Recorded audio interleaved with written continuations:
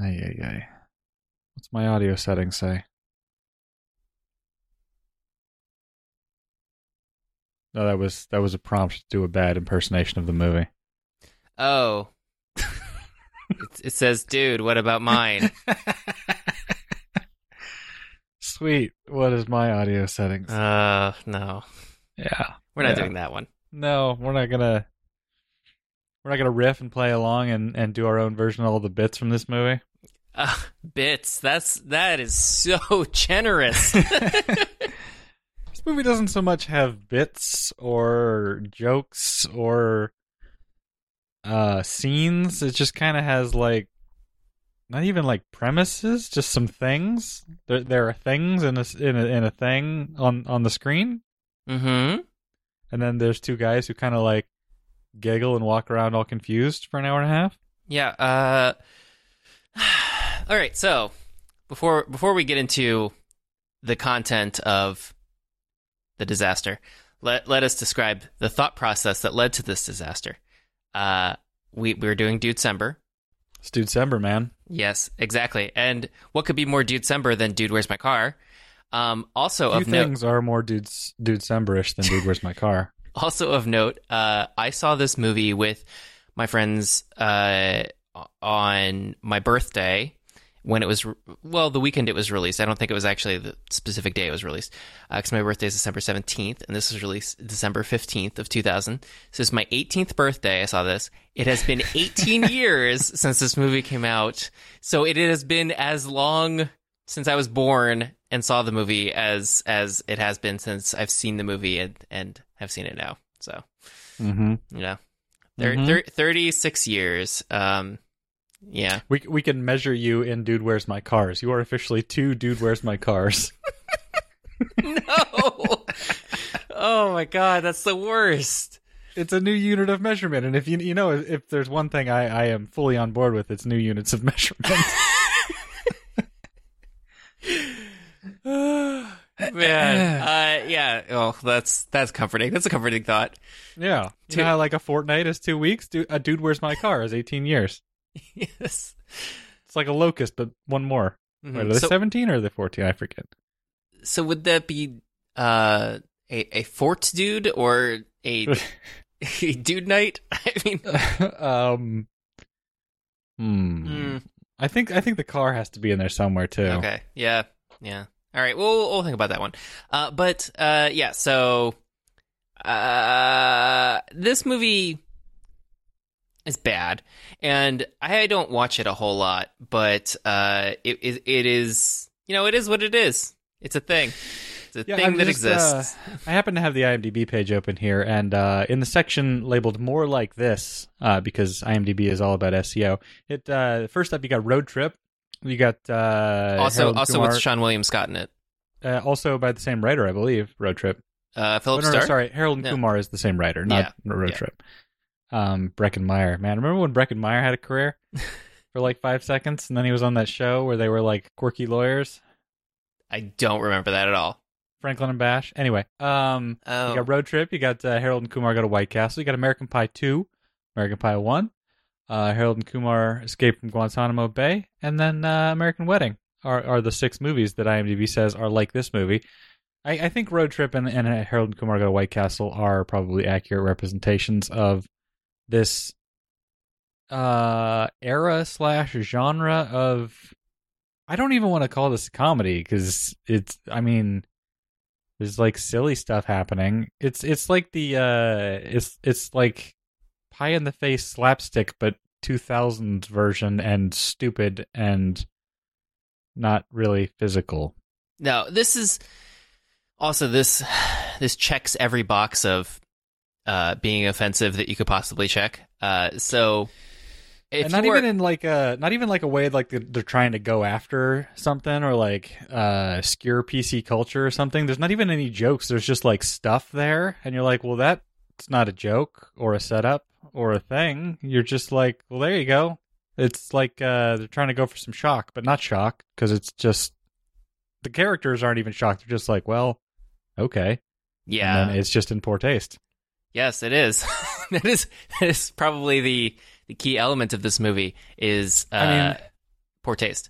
They set the stage when you've got in the opening scene there, Stuttering John of Howard Stern fame walking out of a closet and peeing on a bush or a potted plant or whatever that was. I did not recognize who that was. Yeah, I didn't either initially, and then when they did the second time around, I was like, oh yeah, that's that one guy who was famous for being a bit player on a radio show from New York.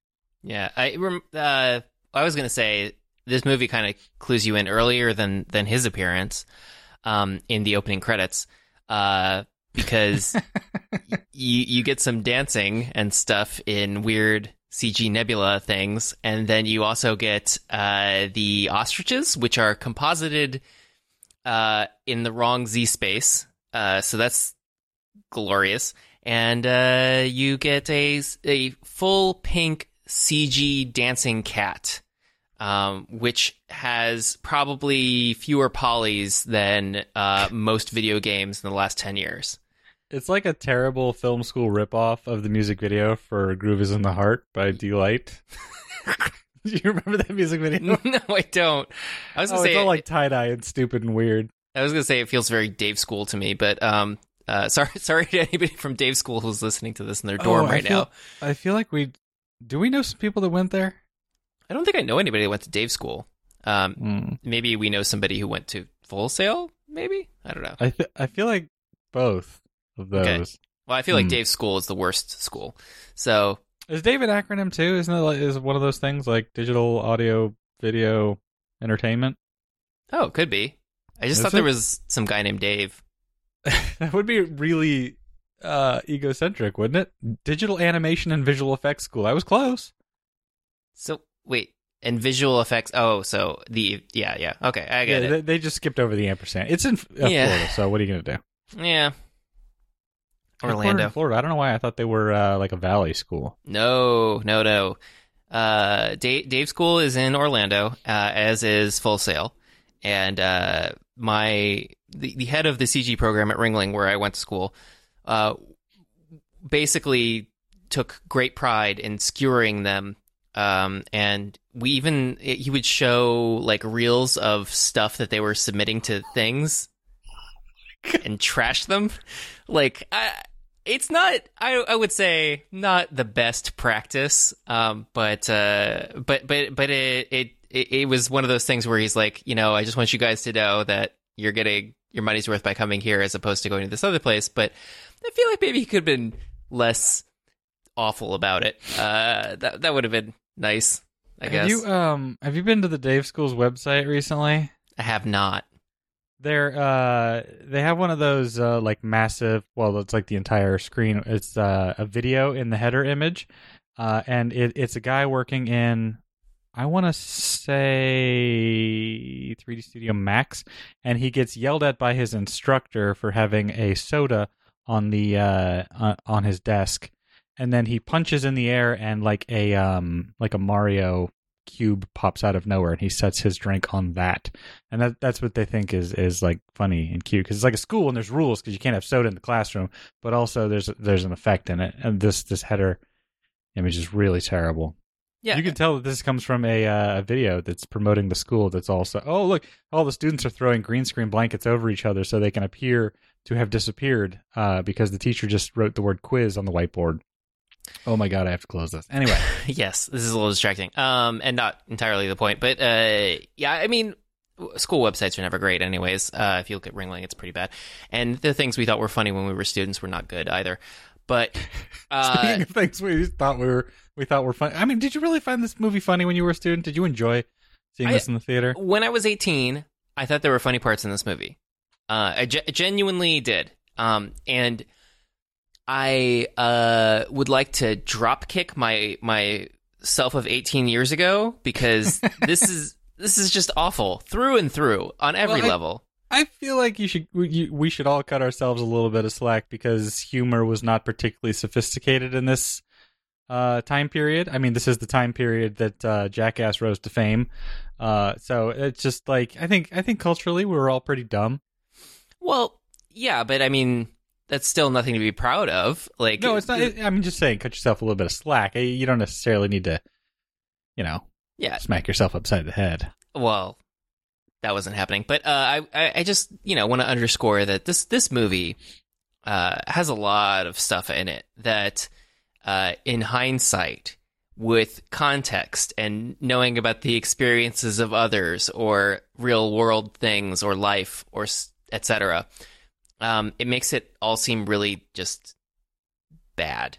Like, not even like, because it's one thing to be like, oh, well, there's something in there that's a joke that was of the era or something like that. But there's stuff in here where you're just like, that's not even a joke. Like you said, there's no punchline. Like there's just like, and here's the thing, and that the thing itself is the joke. In which case, you got to be like, no, that's not. You go back to the writing room, Philip Stark. You failed a generation, right? by writing the characters being these sort of like mindless numbskulls walking around being surprised by things because the premise is that they were blackout drunk and don't remember anything, so they're basically just wandering through the whole movie going, really, that happened, and whoa, that's really crazy, and not really able to add any additional context to any of the setups or jokes or whatever you want to call this stuff. They're no use in like actually making jokes out of these things. They're just sort of standing there giggling, and it's like, well, that's kind of like probably where they started most of these like what's a shocking scene we could write where they're just befuddled standing there letting this wash over them, but that's not really an excuse for the fact that there's no content or joke or anything there. They're just like, wow, this is weird and crazy, look at that, and then they move on. It's like, okay, congratulations, you wrote 5 pages and it turned into a scene and then nothing happened. Like, I mean, the arguing with the Chinese food drive-through lady is like the perfect example of what this entire movie is, just in a very easy to remember or explain way, I guess. Yeah. Okay. That is one thing where it's just like, this not sophisticated here. No, the joke that went on for 4 minutes that is not funny. Like, you get it in the first 3 seconds, and you're like, oh, okay. No, it's frustrating. You could, but it's not even a joke. It's and as Philip Stark had said in an interview that I read before we did the podcast. You read an interview about this movie? No, yeah, I honestly wanted to know, like, is this a situation where the writer is like repentant or like, oh, I thought that was funny then, and I have evolved as an artist over the years? But no, Philip Stark went on to finish out the rest of that 70s show and then be the creator on Dog with the Blog, and that is Philip Stark's career. And so he even mentions in the article about how in this interview that I read about how he feels like it's important to remember that characters have motivation and that needs to be reflected in the world. And he cites this movie and says that that Ashton Kutcher and Sean William Scott's characters are motivated by the fact that they want to be good boyfriends to their girlfriends, and so that's what makes them tick. And I'm just like, are you kidding me with this right now? Well, I mean, I think they may literally say that at one point in this movie, like after their girlfriends are actually kidnapped. But they're motivated by wanting to have sex with their girlfriends. That's the entirety of their motivation. Not just sex with their girlfriends. They're not even good at that either. No, well, not just sex with their girlfriends, but they're also motivated. Okay, so the start of this movie, we get the freeze frame with the little subtitle like Jesse and explains who that is, and then they name the chimpanzee on Discovery Channel or Animal Planet or whatever he's watching, just for humor.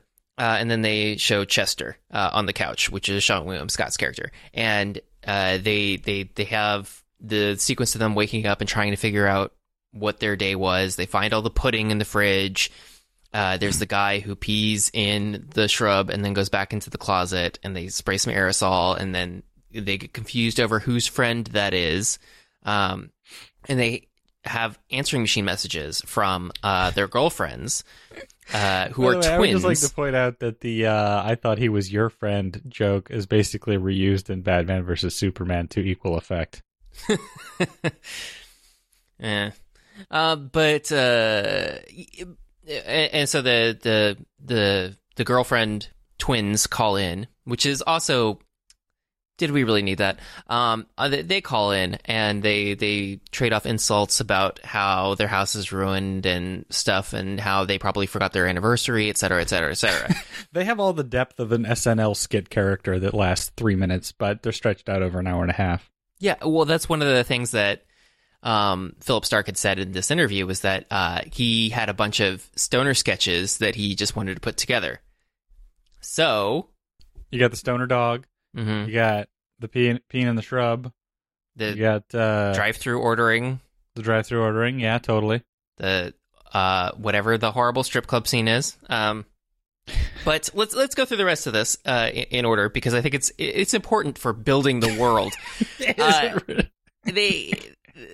Mr. Pizzacoli comes and is knocking on the door and comes inside, and they have the pizzas up on. They throw the pizza that's there up into the ceiling, and he threatens them with physical violence in addition to being fired. But for some reason, they're not fired, even though it seems like they're completely within firing distance here. But they slowly throw pieces of pizza off to the side as they fall off the ceiling, and that is your entertaining comedy. Mr. Pizzacoli leaves, and they finish off the rest of their pizza slice. Then they go outside to find their car, because that's probably where the gifts are that they want to give to their girlfriends. They can't find the car, and this is, of course, the famous line, dude, where's your car? Where's my car, dude? And they go back and forth on this stuff, because this is... And what I didn't realize at the time... unintentionally, we did this, I guess, in the proper order, where The Big Lebowski has the same 2 lines in it, and they have those repeated here in this movie. I didn't even realize that till I read the IMDb trivia, and I was just like, no.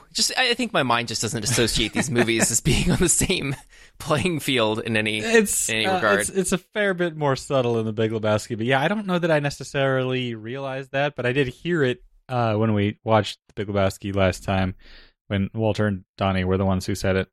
Yeah, and so they go back and forth on that, and then they have this stupid thing of like, oh, we'll flag somebody down to get picked up, and an old lady runs them over, and she calls them effing stoners, and then another family person runs into them, and they actually crash through the part of the windshield, but then they use that take anyways.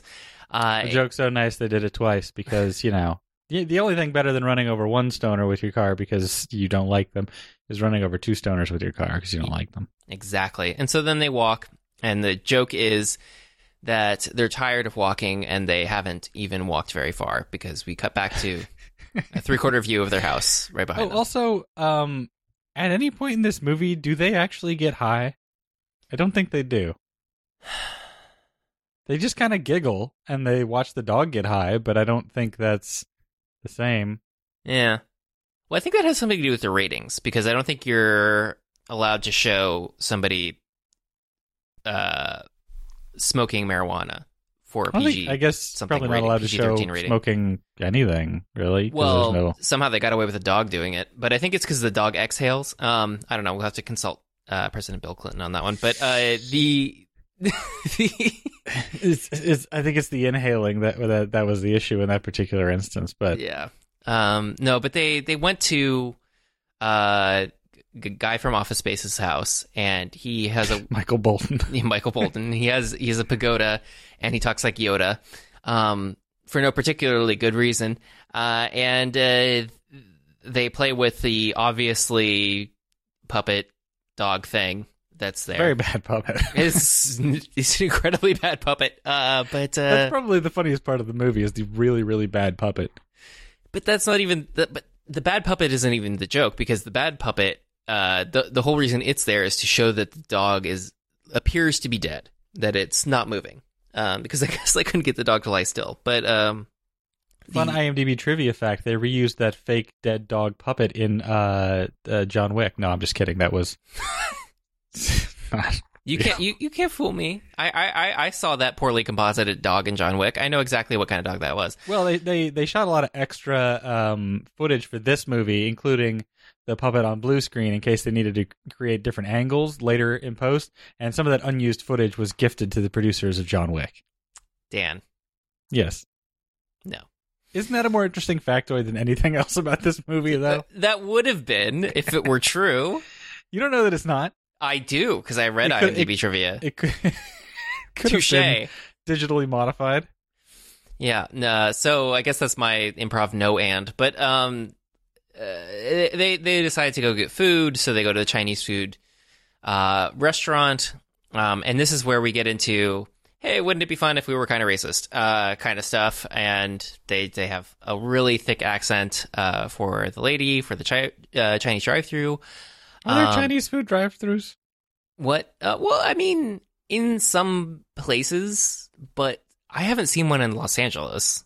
In Tampa, there was one. But now it's a coffee shop, I think. I mean, Panda Express doesn't count, right? Some of those have drive-thru, I think. Yeah, I mean, I feel like there are plenty of drive-thru anythings. It just depends on where you are, but I don't know that there are that many drive-thru Chinese food restaurants that you would find in Southern California. But who knows? I assume there was one because they filmed in Southern California, and I doubt that they had the budget to fully realize a building for these purposes of this singular drive-thru. They just found any old drive-thru and then built that sort of like takeout container box around the microphone. Yeah, because that was the one part they were going to break, and they do. You think they got any spares of those left over, like in the production design office? Maybe. I mean, because you always want to build a spare in case stuff doesn't go right on the first take. You can't just like stop shooting. Yeah, several of them. Yeah, so maybe Ashton Kutcher has one, but this is just, it's so dumb. Like, I don't get it. Like, the whole thing is just the person operating the drive-thru saying, and that's it. That's the whole joke. It gives the kids something to say on Monday after they saw the movie to let the other people know that they saw the movie too. Get it? Remember that scene? And then... Yeah, but... anyway, it's not a joke. No, it's not a joke. Just stupid. Yeah. And then you're laughing at Ashton Kutcher getting angry and smashing a drive-thru. Yeah, and then they get kicked out of Michael Bolton's car because, Sean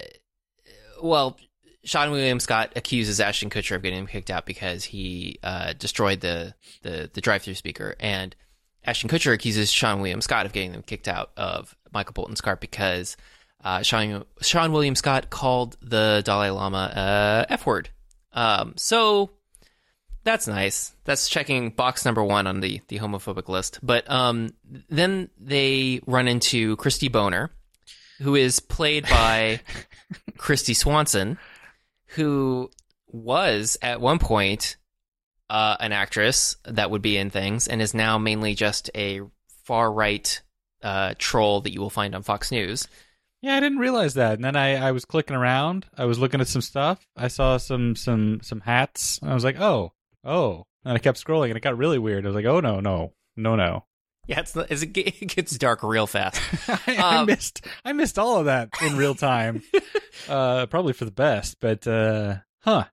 Sure. I mean, I remember something about it because she pops up every now and then. Whenever you see James Woods, she usually inserts herself into that. I have no idea if it's because she's unemployable that she pursues this, but that's what she's got going for her these days. She's just permanently James Woods adjacent. That's not a good place to be. No, she basically just like appears on Fox News because she's trolling the liberals about guns and whiny liberal women. So that's not a career. And then she occasionally appears in Hallmark made-for-TV movies, which also I would posit is not a career. But sorry, Hallmark Channel. She is from Mission Viejo, California, apparently. Yeah. But anyway, the incredibly deep and rich character of Christy Boner is there to... the fact that they even thought that they could get away with naming her that. No, I liked that her character is Christie Boner, and her real name is Kristy. So that's really clever what they did there. Yeah. Yeah, so clever. But I mean, the really frustrating thing about this is that in addition to the name, which is like James Bond would not be so gauche as to do that. But in addition to the name, you have her immediately trying to come on to both of Ashton Kutcher and talking about how far things went last night and how she was paid to show her chest to them, and how, you know, all the money and stuff. So it makes her not a great human being, but somehow we're supposed to feel bad for her that she's abused by the lesser O'Connell, Charlie O'Connell, who appears for Stoner Bashing Time. Unclear why we feel anything. No, it's she's just Chekhov's mistreated girlfriend, really, for no reason whatsoever. I mean, and again, and if the character motivation is supposed to be that they're good boyfriends, then yeah, exactly. The lack of depth here in that after or in addition to trashing their twin girlfriend's house party, that they at least one of them hooked up with Christy Boner, and then it is totally like schoolboy giggly about kind of doing it again the next day in the middle of the road, and feels her up. Yeah, of course, exactly. Yeah, right in the middle of the road, and it's just like, oh, ha ha, hee, isn't this funny? She's the hottest girl in town, and look what I'm doing. They're 5 is what they are, and then you got the the aliens in the jumpsuits too. So they're terrible boyfriends. All the while saying they should be better boyfriends. It's all so stupid. Yes, it's incredibly stupid. And so they get trash cans dumped on them by Charlie and his cohorts, who happen to find matching trash cans to dump on their heads. But it's cool though, so they low-five each other because, boobs. And then they hilariously walk into the extras in the background.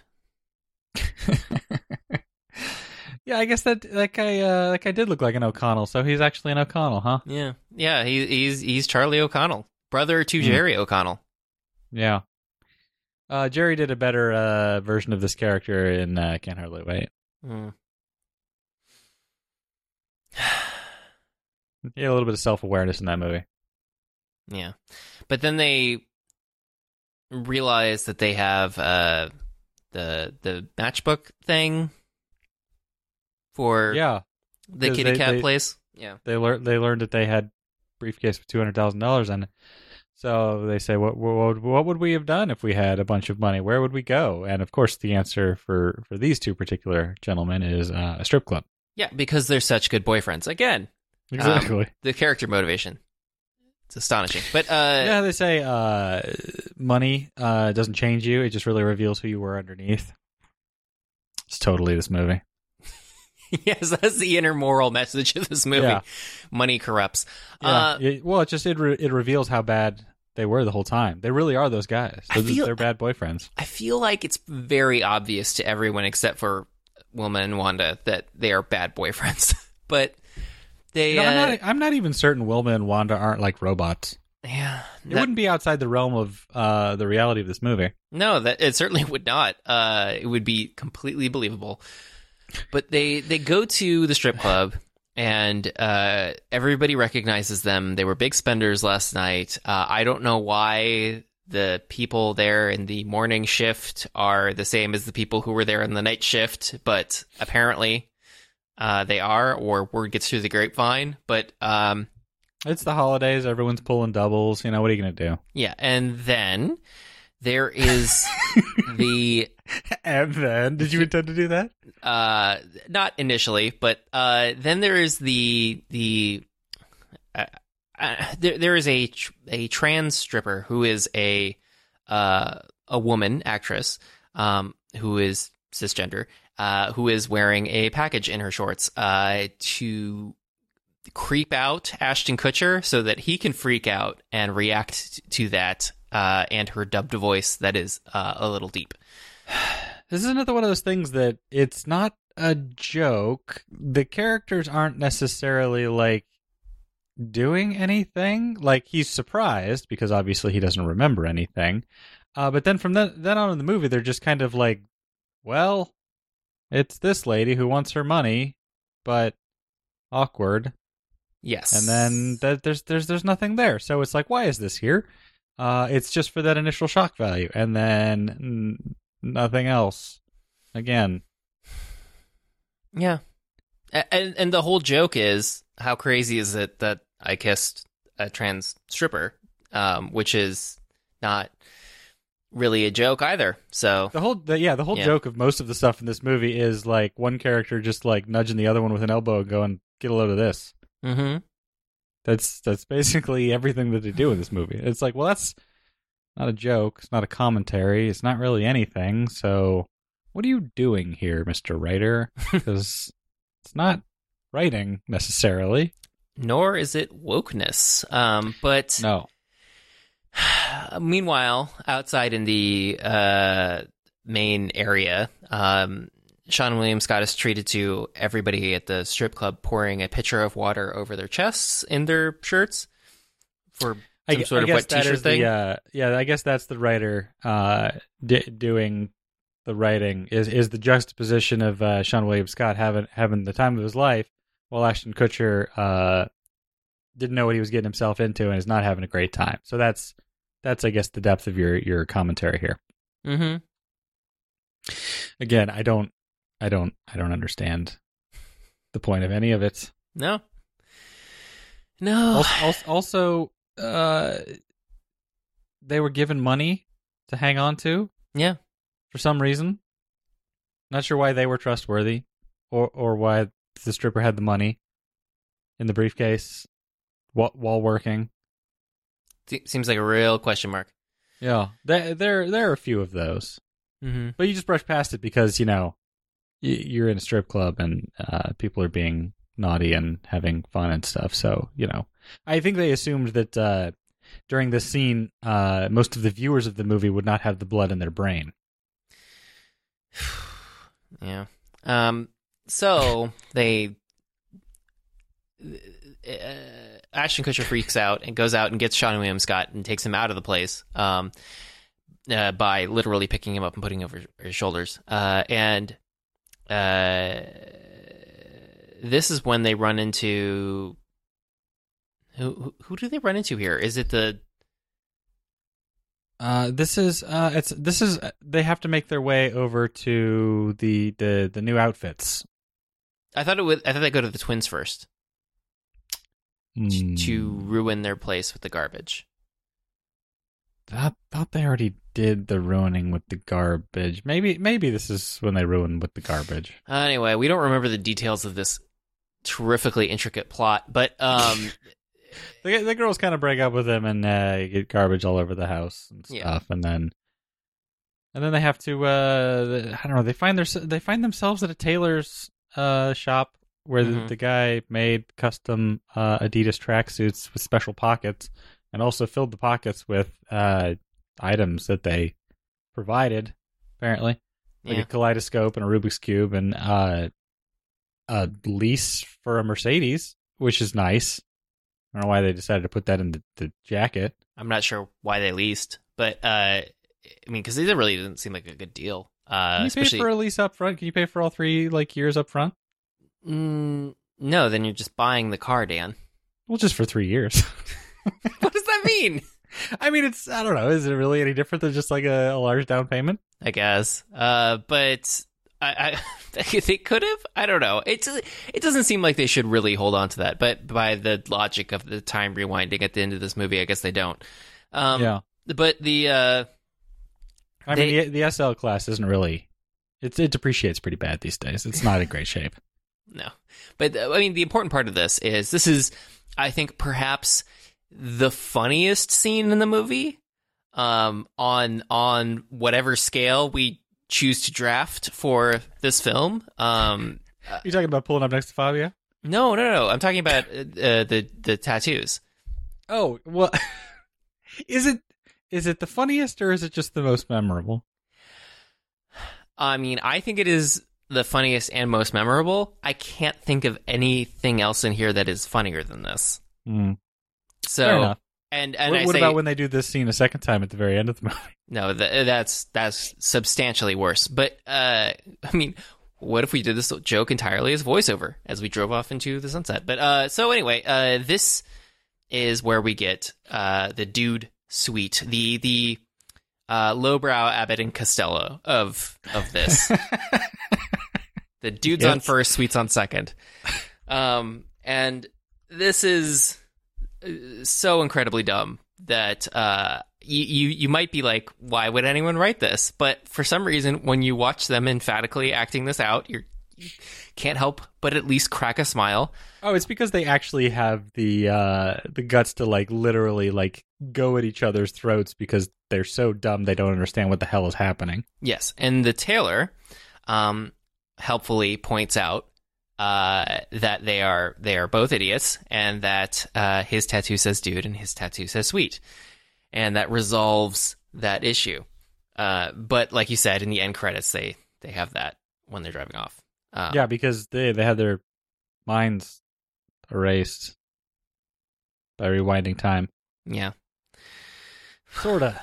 Like they have a vague inclination that something is up because they're having a little deja vu with Stuttering John peeing on the plant again.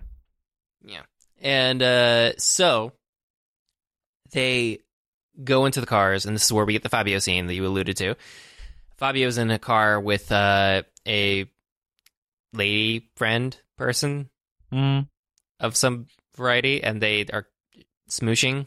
They're comparing each other's cars. I'm doing air quotes with my hands. They're revving engines. Yeah, putting arms around the passengers, and then Fabio makes out with his passenger, and Ashton makes out with Sean William Scott for a minute to just say like, anything you can do, we can do too. And then Fabio's like, these guys are weird, drives away. Yeah, but it's not even He's not wrong. I know, but it's not even they don't make out. They like as soon as their lips touch, it like cuts. There's a little bit more than that. Yeah, I don't know, but not enough for my /fiction DeviantArt page. But it was a little weird. But obviously, they don't think it's weird because in the movie terms, they're showing up Fabio on this. Supposedly, according to the writer or director, don't remember who. They tried to get Fabio to get hit with a goose on his way out when he's driving because of how Fabio got hit with a goose one time. But Fabio refused to film it. So then they'd basically be turning this into any of those like scary movies where it's just all like pop culture references to minor celebrity things that you don't remember a year after it happened. Yeah. Like and David Kate, who did the original music for this, What Little There Is, he actually worked on the scary movies for their original music, What Little There Is. So that's your connection to that. You've just reminded me this particular scene is the one where they're bumping some old school Good Charlotte, which nothing in this movie is as timeless, I think, as the musical stylings of Good Charlotte. No, well, otherwise they would be called Bad Charlotte. So this it's right there in the name, Dan. I bet you if you Googled right now, there would be no less than 24 amateur music reviewers who have written articles entitled Bad Charlotte. More Good Charlotte, more like Bad Charlotte. Am I right? And yeah. Yes, I am right, reader. Yeah. Thank you for commenting and confirming for me. No, but blah. And there's really no point to this. And they see we get a cut to the Chinese food sign, but then nothing about that. And then we cut back to other stuff. It was just a weird editing choice.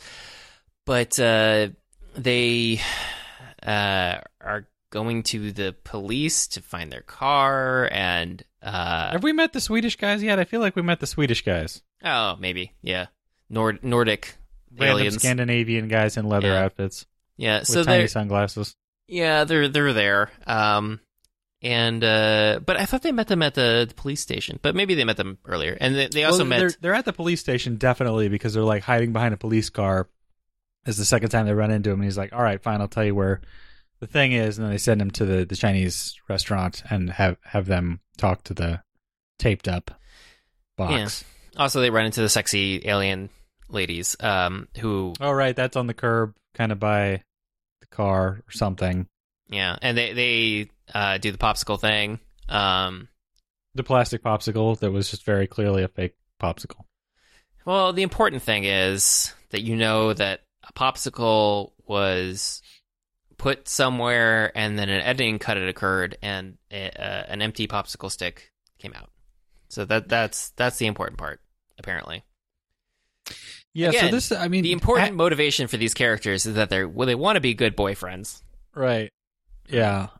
There's nothing that says you're not a good boyfriend if you giggle at the seductive consumption of popsicles from random strangers on the sidewalk. I mean, like, how stoked do you think the writer was at this point in the movie where he's like, you think this is just a movie about two guys that got really, like, blackout drunk and high and then, like, ruined their girlfriend's party, but really, this is about aliens and the future of the universe. And this is where it really takes its pivot and, like, really ratchets it up a notch. And then all of us are watching, like, what? Like, our tenuous grip on whatever this was is completely slipping away right here. Well, I feel like the premise you could do, like, there would be something funny in not remembering that you encountered aliens because you were blackout wasted on something and trying to piece together the events of the night before. Like, the premise is okay. The problem is this is written like trash. So there's... I think we can tell pretty quickly that the jumpsuit ladies are aliens because they keep saying things like we are regular human women or whatever the hell they keep saying. And they stand in formation. Yeah, but at no point, like, I mean, the characters don't know anything about aliens really until the end scene at the putt-putt place, right? Yeah, I mean, there's no acknowledgement of what's actually occurring until then. Well, I guess you got the bubble wrap guys saying there's aliens and stuff, and you got to find us the continuum transfunctioner. Yeah, well, we as the audience observe that these people are behaving strangely and that they might be aliens based on the strange behavior. But in terms of what Jesse and Chester notice, nothing. Like, even in the end scene, I don't know if they really understand and believe that there are aliens there until the very final moments of this. Because they just don't seem to be observant in normal human ways, even though they're technically sober. But we get the police taking them when the trans stripper confronts them again about the money, and they think that the police are coming for the trans stripper who took all the money, but instead they're coming for them, and they're hauled off to the interrogation room where there is a good cop and a bad cop, and the bad cop is messing up a dummy off to the side rather than either one of them. And at first, this scene is not funny, and it is incredibly stupid because you're like, why does any of this matter? Like, this is so broad and ridiculous. But then Seann William Scott sells it on his reaction to the dummy. Don't hurt him. He doesn't know anything. Which does make, I feel like, even the most cynical person laugh, because that's commitment to something that is just far out there. It's stupid. And then on the way out, he basically tells the dummy to, stay strong or whatever. Yeah. Meanwhile, Charlie Connell, he and Christy are at a table at a restaurant, and the sexy alien ladies wander in, and they want to know stuff about Jesse and Chester.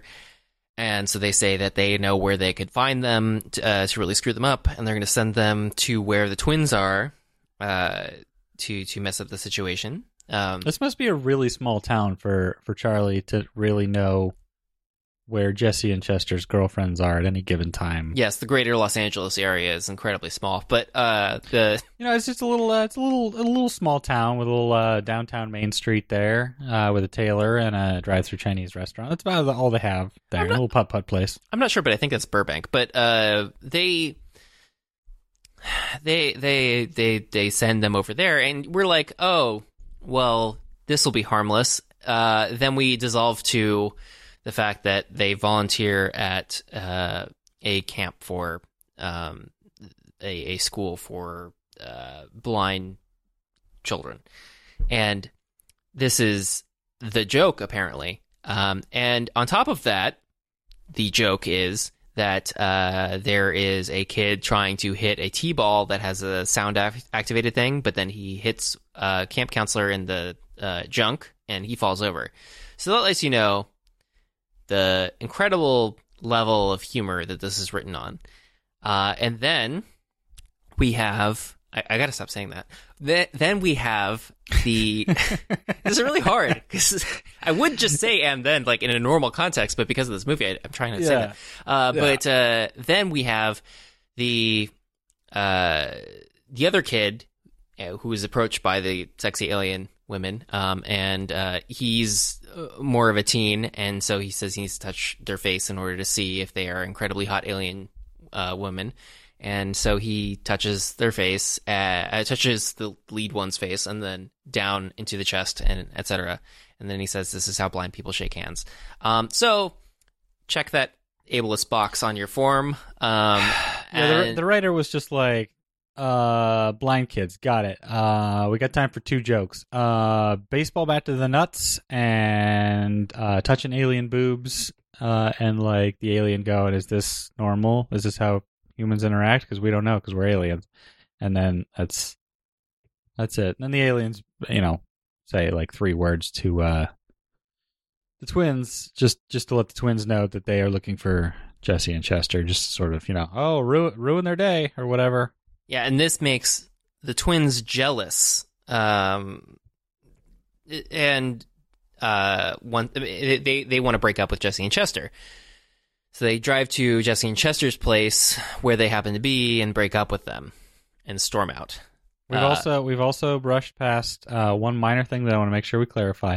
On their way out of the police station, we have a police officer with really thick glasses who apologizes for misidentifying them, because sorry, my bad, mistaken identity. Those over there are the people who really committed the crime, and it's a giant bodybuilder and a little person. And it's like, oh, how funny is that? We don't look anything like that. And then the guy who can't see says that he has their car, but it was impounded accidentally because he's blind, and he hit the impound button on the keyboard, and it instantly impounded it instead of releasing it. So then they got to go get the car out of the impound. Yeah, and then the scene keeps going with, oh, Rick. And he gives them donuts, and they have donuts. And they psych. And Seann William Scott just shoves a donut in his mouth, and then it's all over his face. And at that point, I'm sure everyone on set was just crying with laughter, and they're like, all right, no, we got to cut it when Seann William Scott is covered in chocolate donut, because that's our out point in the scene. Yeah, I mean, who doesn't love chocolate donut continuity? But they maintain that for when he goes outside later. Oh, is there donut continuity? I didn't even bother caring. This is a movie that is executed so incredibly poorly in every other way, but for some reason, they made sure to have the icing on his face still.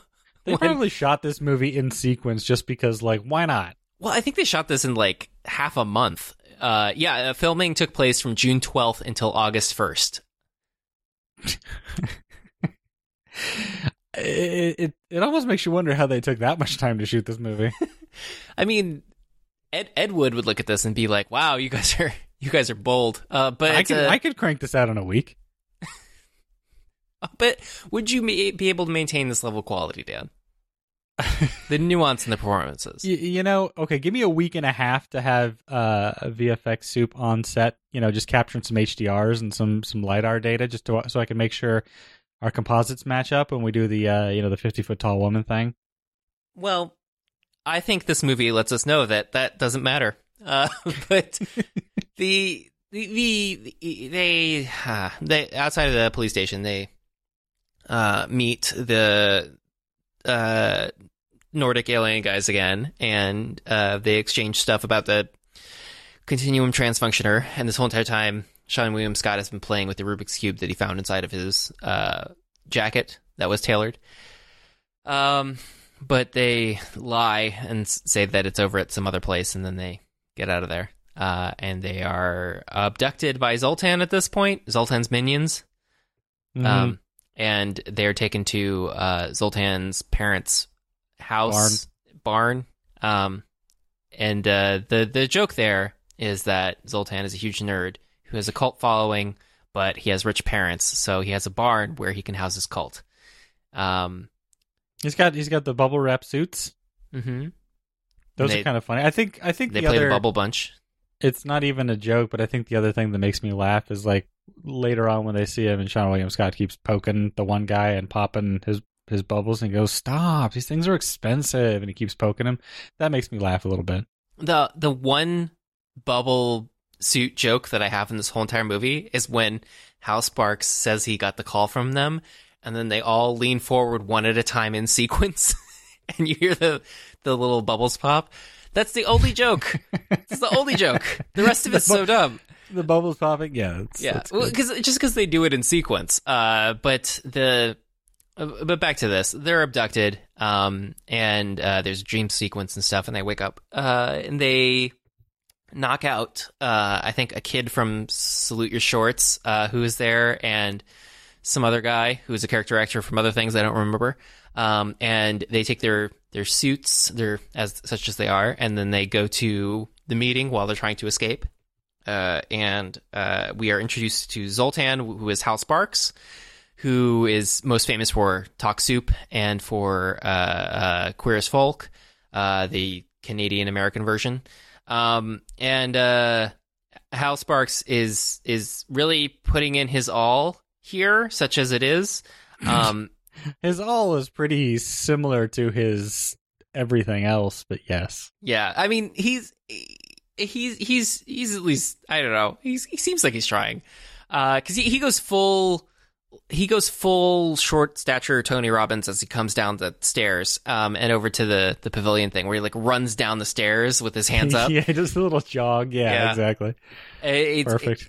He really has this whole cult thing down. But he says that they've been intercepting interstellar transmissions about the Continuum Transducer thingy, and that they abducted Wanda and Wilma, and they're gagged by bubble wrap, of course, and that they don't like resorting to violence, but they will for these purposes. Because they got to save the universe, man. The Continuum Transfunctioner could destroy the whole universe. Like it's amazing how nobody knows anything about the Continuum Transfunctioner until they accidentally set it off, and then they're like, well, when those dots go away, the universe is going to explode. No, but their goal is not to save the universe. Their goal is to travel through space. Right, to go hang out with super cool aliens who really like them. Yes, because they're all nerds. They're all horrible nerds. But and one of the chief Zoltan people who speaks, he's in the Guild, Felicia Day's little web series that she did a while ago. So he's recognizable from that for anybody listening. But I've heard of that. Yeah, I mean it's kind of funny. But only if you played like World of Warcraft and were like, World of Warcraft is dumb, and then got out of that. Not that anyone did that on this podcast, but I skipped right to the second part. World of Warcraft is dumb. Yeah. Well, look at you, Mr. Fancy Pants. But they threaten violence so that they can travel the stars. They will kill them.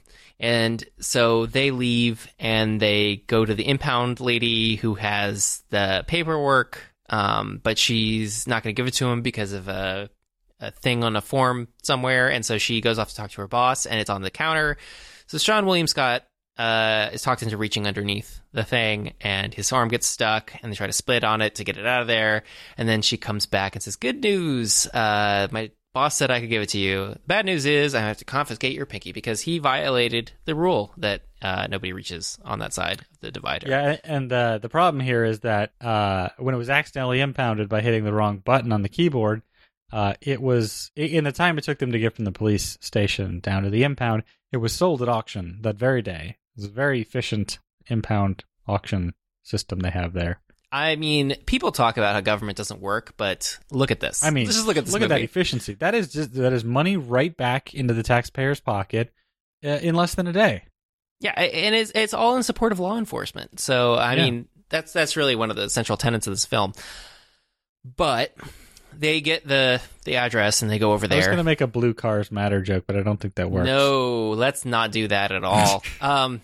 They go over to the person who bought the thing, and that is a bunch of no trespassing signs and stuff, and we get the ostriches here, which we saw teased in the opening credits. You know, if it's one thing I know about Los Angeles County, it is just lousy with ostrich farms. Well, I think it's more of an Ojai thing.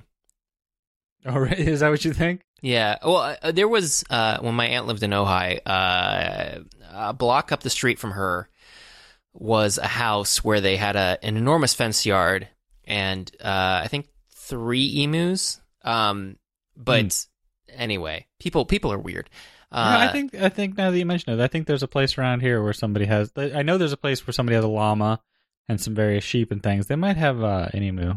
Yeah. So, well, part of the joke is that Ashton Kutcher misidentifies them as llamas. They are, of course, ostriches, and they are pursued Jurassic Park style by them into a car. Yeah. But luckily, Seann William Scott watches a lot of Animal Planet, so that comes back to help a little bit later. And then a puppet ostrich sticks its head through the roof of the car and knocks them out. Yeah, headbutts them. Mm-hmm. And this time, instead of having a dream about the alien woman offering to perform certain things for him, it is the ostrich, and he wakes up screaming.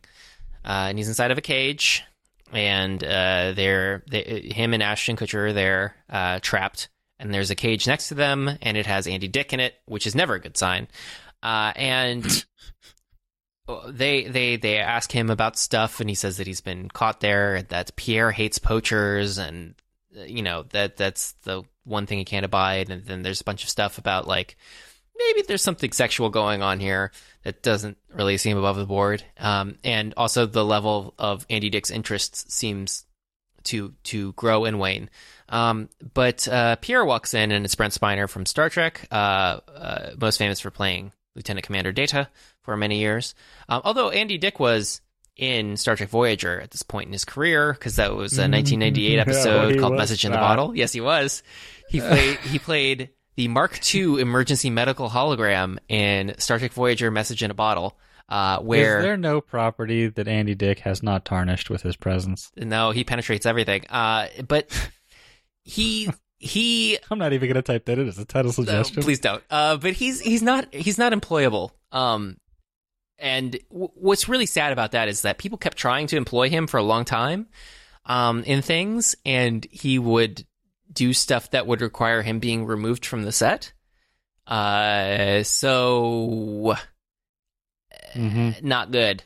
He's not a good human being. In all other regards, he seems to have some substance abuse problems, and not a lot of consideration for other people's personal space. Let's just say that. The groping and the licking especially. But anyway, Andy Dick is in this, and he's talking about how he would not like to be hosed down, but maybe later.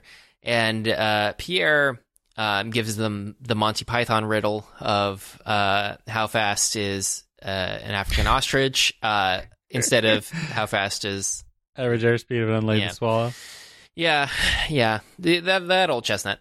So they riff on that, and they answer because Chester remembers from Animal Planet or Discovery Channel or whatever, and so they get let out of the cage, and Pierre is suddenly incredibly cooperative, and will even take them to their car. They get to the garage, and it is empty, and he says, "Oh, sorry, guys." And they're pretty sad about that. Impounded, sold, stolen, all in the course of a single day. Amazing. Yeah. But then I forget. That's what they call life in the fast lane when you're living in the big city of Los Angeles. A New York minute, man, your car's gone. Wouldn't that be a Los Angeles minute? I mean, they already established the what is the conversion rate on New York minutes to Los Angeles minutes? I think it's still the same length. It's just 3 hours later. Zing. So, I don't even remember what happens after this, where the car has been stolen and they somehow wind up at the mini golf place. Right. Oh, he says, was there anything in the car when you bought it? He said nothing except this, and he hands him a locker key to the mini golf place. Oh, that's right.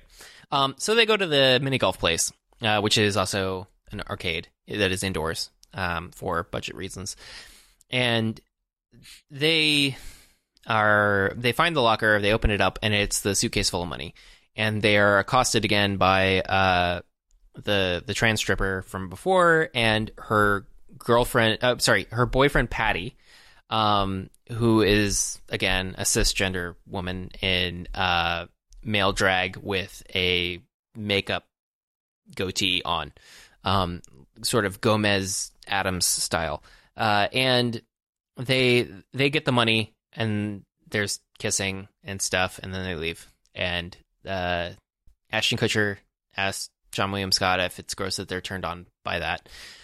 So that's nice. That's again, checking those boxes on that super woke, amazing list. But and they're also just, again, they're just there. He's like, should we look away? He's like, I don't know. I'm like, well, you're just not going to pick a side. You're just going to stand there and stare and be weird. Thanks. No, they're super poorly written. But they have all the tickets. And since they know that nobody really knows what the Continuum Transducer looks like, they're going to trade those tickets in for one of the little Dooley Bob things behind the counter so that they can trade that off as the thing. And they call Hal Sparks and invite him over so they can give him the stuff. And they do, and they get Wanda Wilma back. And Charlie O'Connell shows up, and he steals the thing from Hal Sparks because Hal Sparks is a nerd, and then he does like a, I don't know, purple nurple or something to the other guy in the bubble wrap.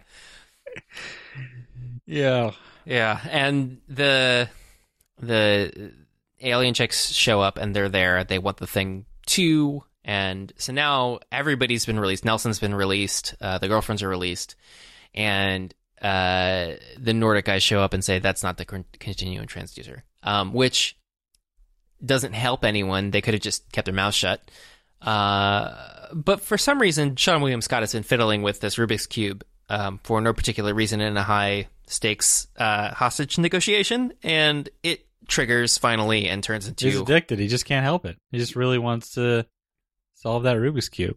And he does. He's getting better at it. And it turns into horrible CGI and swirls around with volume light things and whatever, and smears everywhere, and the eye line is wrong for when the thing lands in his hand, and it doesn't track with his hand movement, and he moves his hand down and it stays in midair before the camera cut.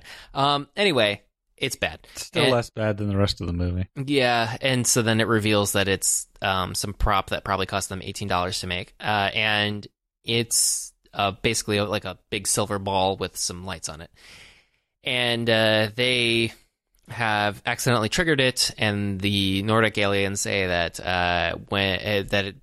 this is a bad thing, the universe will be destroyed, and Hal Sparks says that the things will count down from 5 to 0, and then it'll destroy the entire universe because they've intercepted alien transmissions, so they know that. And so they're trying to figure out what to do. Do they give it to the Nordic guys, or do they give it to the hot alien chicks? It seems like such a conundrum. And they, in the end, ask what was the score last night for the golf tournament, something that they don't remember themselves. And the Nordic alien guys say it was a hole-in-one. And this is when they're like, aha, so you figured it out. And they hand them the thing, they defuse it. The girlfriends ask, how did you know that? And they say, oh, well, that's because we won this lifetime supply of pudding on the spanner behind us. And that's the reason why we needed to do that. And they're like, oh, you guys are so smart, you had a plan. It's like, that's generous Jennifer Garner. But they Jennifer Garner, boy, man, she's come a long way from this movie to Capital One. Yeah. God, I hate her commercials so much. They're so bad, especially the one with her dad, where she's like, "Thanks, Dad," and it's like, "No, stop! Dad, don't embarrass me in front of my television camera." I hate those commercials. So bad. The one that's running constantly now is the one where she's whispering, and then the camera turns around. It turns out she's telling a librarian about the deal, and the librarian, who could have guessed, shouts "Holy moly!" really loud because she's super stoked on the credit card deal, and gets shushed by everyone because it's a library and you're not supposed to be loud. Oh, hilarious. God, I hate those commercials. She's so bad. Yeah. I'm sure she's a lovely human being, but she's terrible at commercials. Yeah, I agree. And she's been good in other things. But Quick, name one, please. What was that Diablo Cody movie she was in? Where she was a mom. Wasn't she in Juno? Oh, that's it. That's what I was thinking of. She was okay in Juno. Yeah. She played to her strengths of, being neurotic and annoying. That's a little mean, Dan. The character. Yeah. I also feel bad for Marla Sokoloff, who who is there? Yeah. As well. I mean, she didn't deserve this. What do I know her from primarily? I see a lot of things that I didn't really pay attention to, but I would guess So I Married an Axe Murderer is probably her most noteworthy thing. Who is she in that? I don't remember, but that's the most noteworthy credit that I see. Huh. She was in there. She was also in Boy Meets World, but as like a character, and she was in a bunch of other TV shows, including Fuller House recurring guest Gia Mahan or whatever, based on her appearance in Full House, the original series is Gia Mahan. So good for her. She's got that going. Yeah. It's on The Practice, apparently. Yeah. I didn't watch that show. No. I mean... Oh, wait. She played a character. Oh, she was Joey's sister on Friends. There is nothing about her performance that makes me believe that she would be bad in other roles in this, just because she's written so poorly. She's just there going most of the time. She somehow got second fiddle to Jennifer Garner in this movie. Yeah. Well, I think that's just like height based, but they solve the thing, and then the aliens all merge together, and Seann William Scott says morphing is cool, which is a line written for this movie, and then a giant 50-foot tall alien woman appears, who is the 5 aliens turn into one giant alien. And the one giant alien doesn't look like any of the other 5 aliens, because this one is a Playboy Playmate model. I mean, it's an amalgamation of all of the different ones, but yeah. And she. By the way, you want to learn a fun fact that I discovered while clicking around here? Not that I'm not totally dedicated to this movie, but you know the main head alien and the jumpsuit lady. Mm-hmm. She is married to the lead singer of Buck Cherry. You remember that band? No, I don't. It's the kind of redheaded guy with a big mouth who never wears a shirt and has neck tattoos and stuff. Yikes! You know Buck Cherry. They were around when this movie came out. Oh well, I'm glad she's found happiness in her personal life. Yeah, even if it's with someone whose physical description sounds appalling to me. But you know this guy. He looks like Dennis Leary on heroin. Lots of tattoos. But so the giant alien lady pursues them, and there is horrible ADR of Charlie O'Connell asking if she spits or swallows, and so she eats Charlie O'Connell and says swallows, which makes no sense. The joke is completely ADR'd and crammed in later. The timing of the joke doesn't work because they didn't shoot it with enough time between the two lines, so you almost don't even recognize what happened, and then they moved on. It's just they're like, oh, she's gonna eat Charlie O'Connell, so what What can we do to make that funnier? And they didn't make it funnier. No, it's really bad. And then she pursues them outdoors and walks over a table where there's a father and son, and the son says, "I want to go on that ride, Daddy." And the father says, "Me too, son. Me too." And this is, of course, in reference to the enormous panties they see overhead because they're looking up at the crotch. So, again, this is a garbage movie written by garbage people for garbage audiences. What do fathers and sons bond over at a putt-putt golf place other than disturbing? I'm not even going to finish that sentence. Yeah. So they solve the thing and blast the alien. He says that his finger won't reach the thing, but obviously it does. They just are doing that for dramatic effect. Yeah, he's got a curly straw that he found in the secret pocket of his jacket earlier, so yeah, you got Chekhov's curly straw. Yeah. And they blast the alien lady, and she blows apart into CG chunks that fly off into nothingness. And somehow her oversized panties fall out of the air onto Charlie O'Connell, who's covered in brown sludge. And this is where Christy leaves him for Michael Bolton from The Office, and the dog pees on Charlie O'Connell. Because he's been emasculated now by being consumed by a giant alien woman and covered in brown sludge. He is also a bad boyfriend. Yes. And the alien guys say that they're going to reverse all of this and erase their memories. And they say, "Oh, no, that's terrible," like blah, blah, blah, blah, blah. And because the girlfriends are finally happy with their boyfriends because they saved the universe and aren't completely horrible. But the everything flashes backwards, and then they are waking up in the original scene. The guy goes out to pee in the fern and leaves again, and they go outside to look for the car. And this time Sean William Scott is saying "and then" over and over and over again, like the fast food lady. And to let you know that something has carried forward from the other timeline. And the mail truck is blocking their view of their car, but you can obviously see through the window that it's there. And they do the "dude, where's my car" thing again. The mail truck drives off, and they see the car. And they go over to their Renault 5 and get the presents for the twins. And the twins get necklaces. And then they have these other cases. Wasn't it bracelets first? Oh, right. It was bracelets, and then they get the cases with the necklaces. Bracelets to say "I heart you," which is adorably childish. You can't are we supposed to assume that they're like teenagers in this movie? Like, it wouldn't be a stretch for the directors to just sort of like pretend that they're teenagers in this movie. Well, they're living in their own apartment, so I would assume that they're at least college age.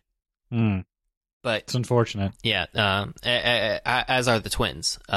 And they seem like the kind of people who would pursue continuing education, even though that they're dating these dips. Continuing education, that's nice. Yeah, they get these necklaces, which are in these weird plastic boxes, and there's a hologram card thingy that says that they hope that the girlfriends will enjoy the presents as much as they will, or whatever.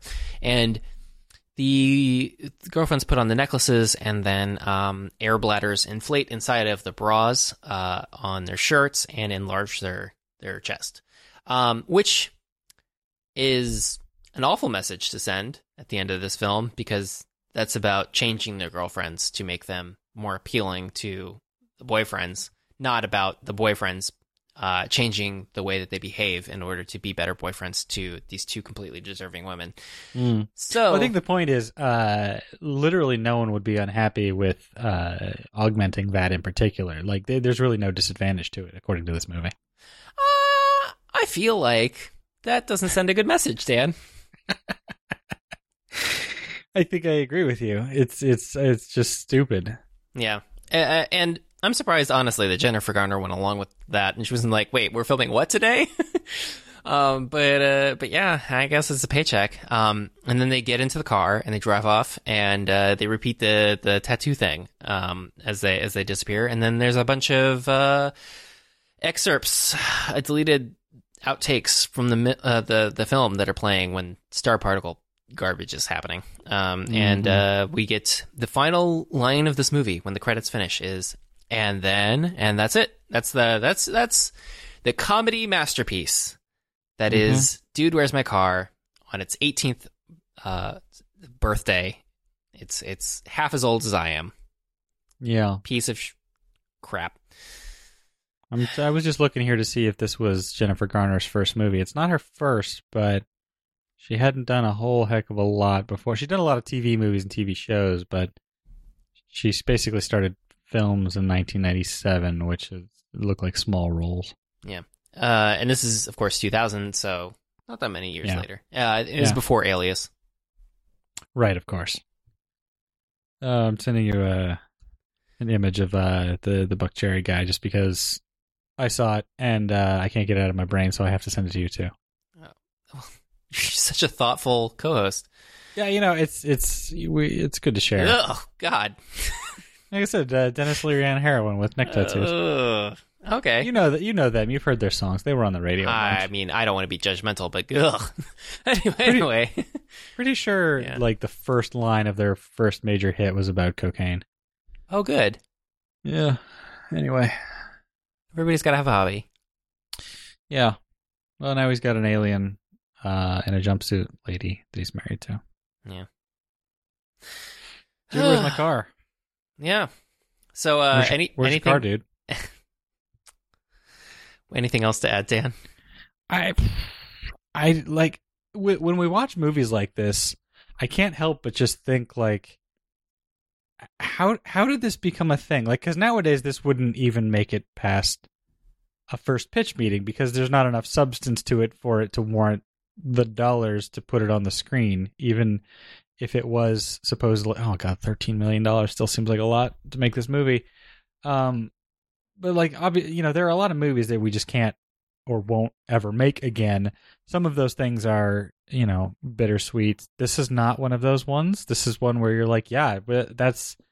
I after I watched this, I was like, was the world better off for having this movie made, or would it have been better if the movie was not made at all? And I think it's fine that it was made, but like, it doesn't need to ever be a thing again, and we don't need to like celebrate it really in any way.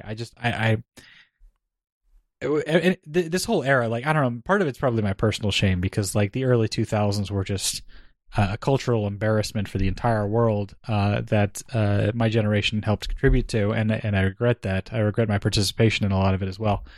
But it's just it's I don't know, it's bad, and I just don't know how it all happened without any sort of like. There was no adults at the wheel going like, maybe no. Let's like maybe aim a little bit higher than this, and then we ended up with movies like this, and then like Road Trip. I remember liking Road Trip because again I was a child and an idiot when it came out, and I just I don't even want to watch that one again because I'm sure it's incredibly problematic. Oh my God, there's a Wikipedia page for the Zoltan hand gesture. There is. You see, Dan, while you said that you hope that this wouldn't have a lasting influence or legacy, it turns out there's a section on the Dude, Where's My Car Wikipedia page called Legacy, and it links to the Zoltan, parenthesis, hand gesture, and close parenthesis. If I read this entire page, is there going to be something about Nazism at some point on here? No. It's just about baseball. You see, apparently in 2012,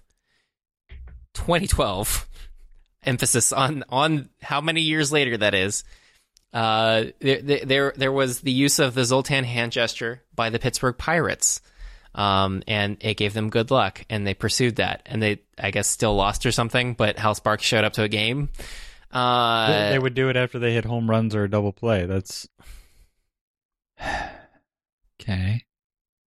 Hal Sparks flew to Pittsburgh July 25th, throw out a ceremonial first pitch, and was on hand to see the Pirates win 3-2 over his hometown team, the Chicago Cubs. I mean, can't ask for a better result than beating the Cubs when you got the head of Zoltan there. Was he actually called Zoltan, or was that the name of the cult?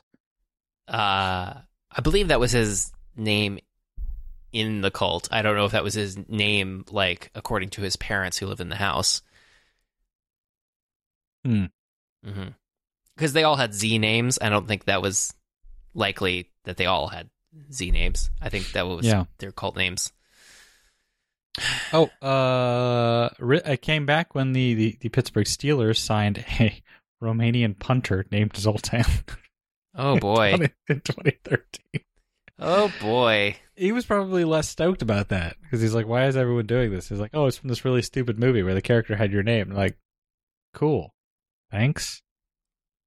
I have to imagine that it became popular because somebody remembered the hand gesture, but then didn't explain that to everybody else. It was like, here's a YouTube link to specifically the hand gesture. And they're like, oh, great.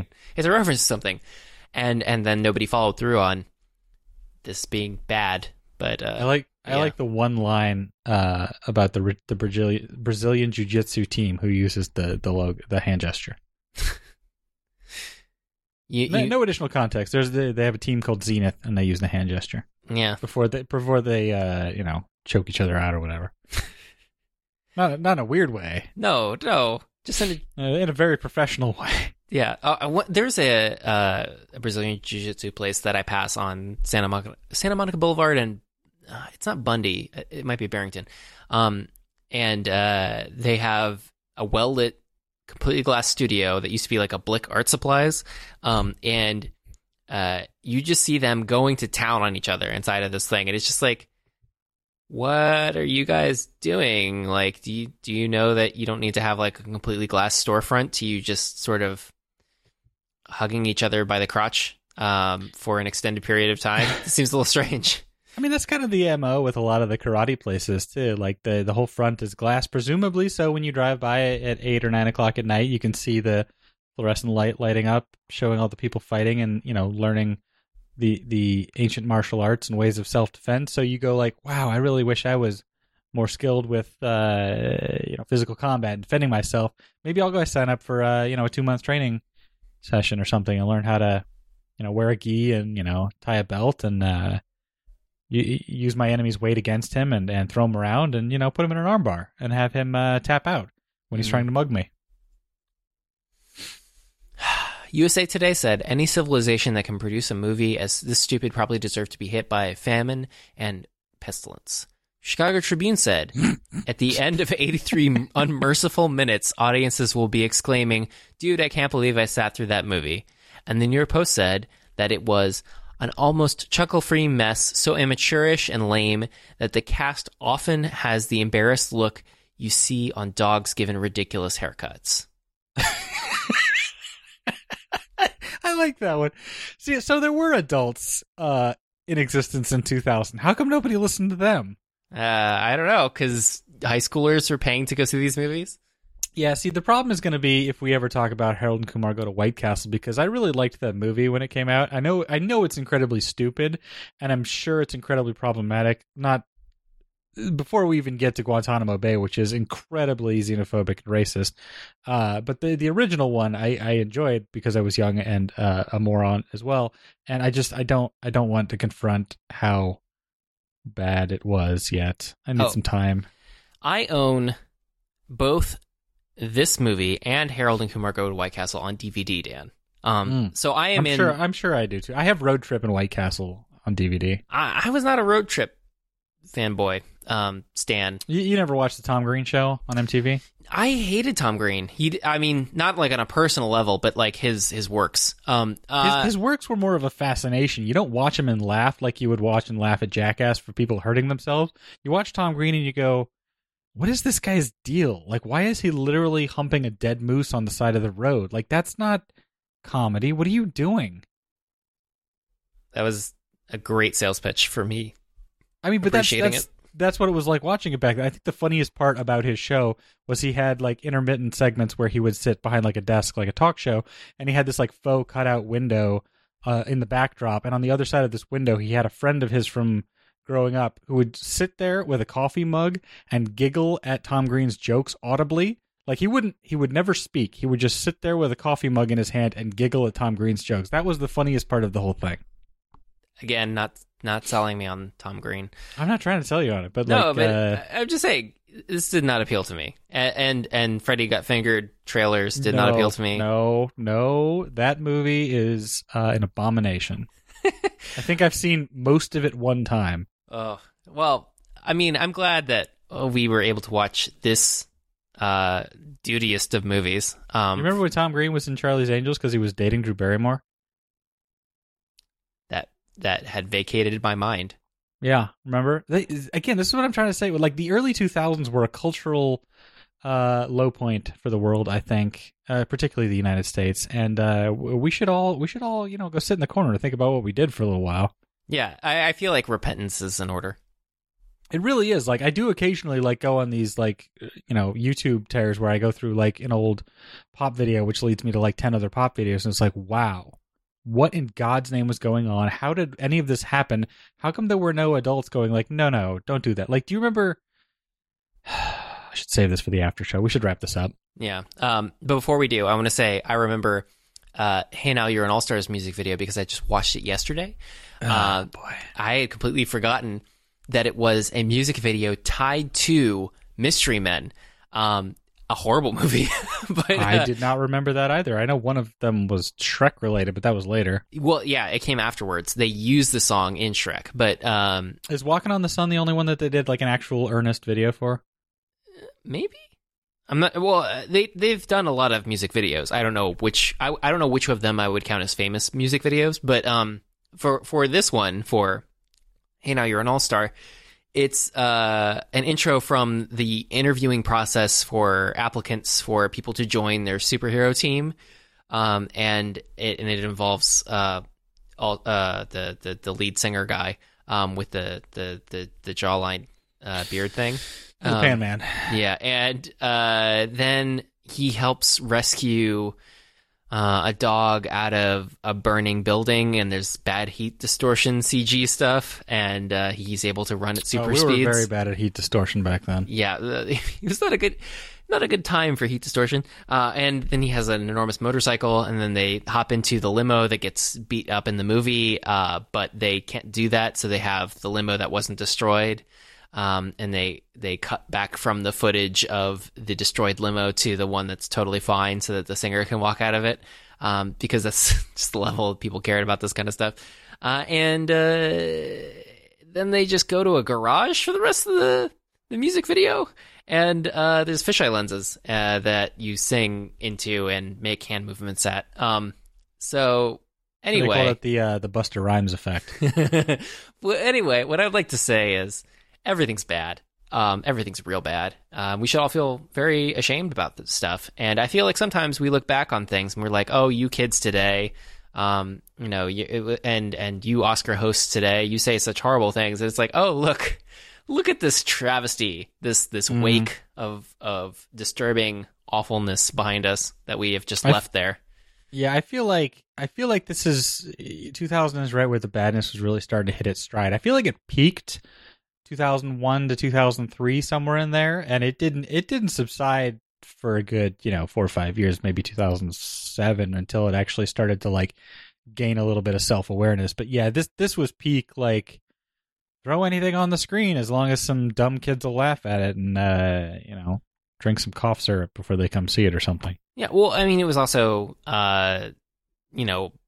white guys writing what they thought was funny with an uninformed singular opinion. And you get kind of the same thing with like Can't Hardly Wait and stuff like that, where it's like, this is completely the male perspective on this stuff. Like the women are always written horribly. And all the stuff about gender politics is always bananas. Has anyone done has it been long enough for anyone to do any think pieces on Jackass? Because I think that's a huge cultural touchstone that we're going to look back on in a couple of decades and go, holy crap, what the hell happened? How did that happen? Because not only was it a symptom of what was going on, it kind of continued to perpetuate and influence real people for a very long time, and in ways that we probably didn't fully realized then. But yeah, that was a thing that I think needs some serious analysis.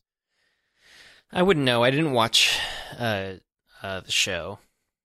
Yeah, I was neck deep in all that crap. I know you've told me before, and I continually prod you about that. But yeah, I mean, there's a lot there. There's a lot there. There's room for improvement. But we can. That's the moral of our story. Yeah, we can end this podcast on that. Yeah. Do better next time. And then to you too. Really, the moral is just keep thinking and then. Ugh.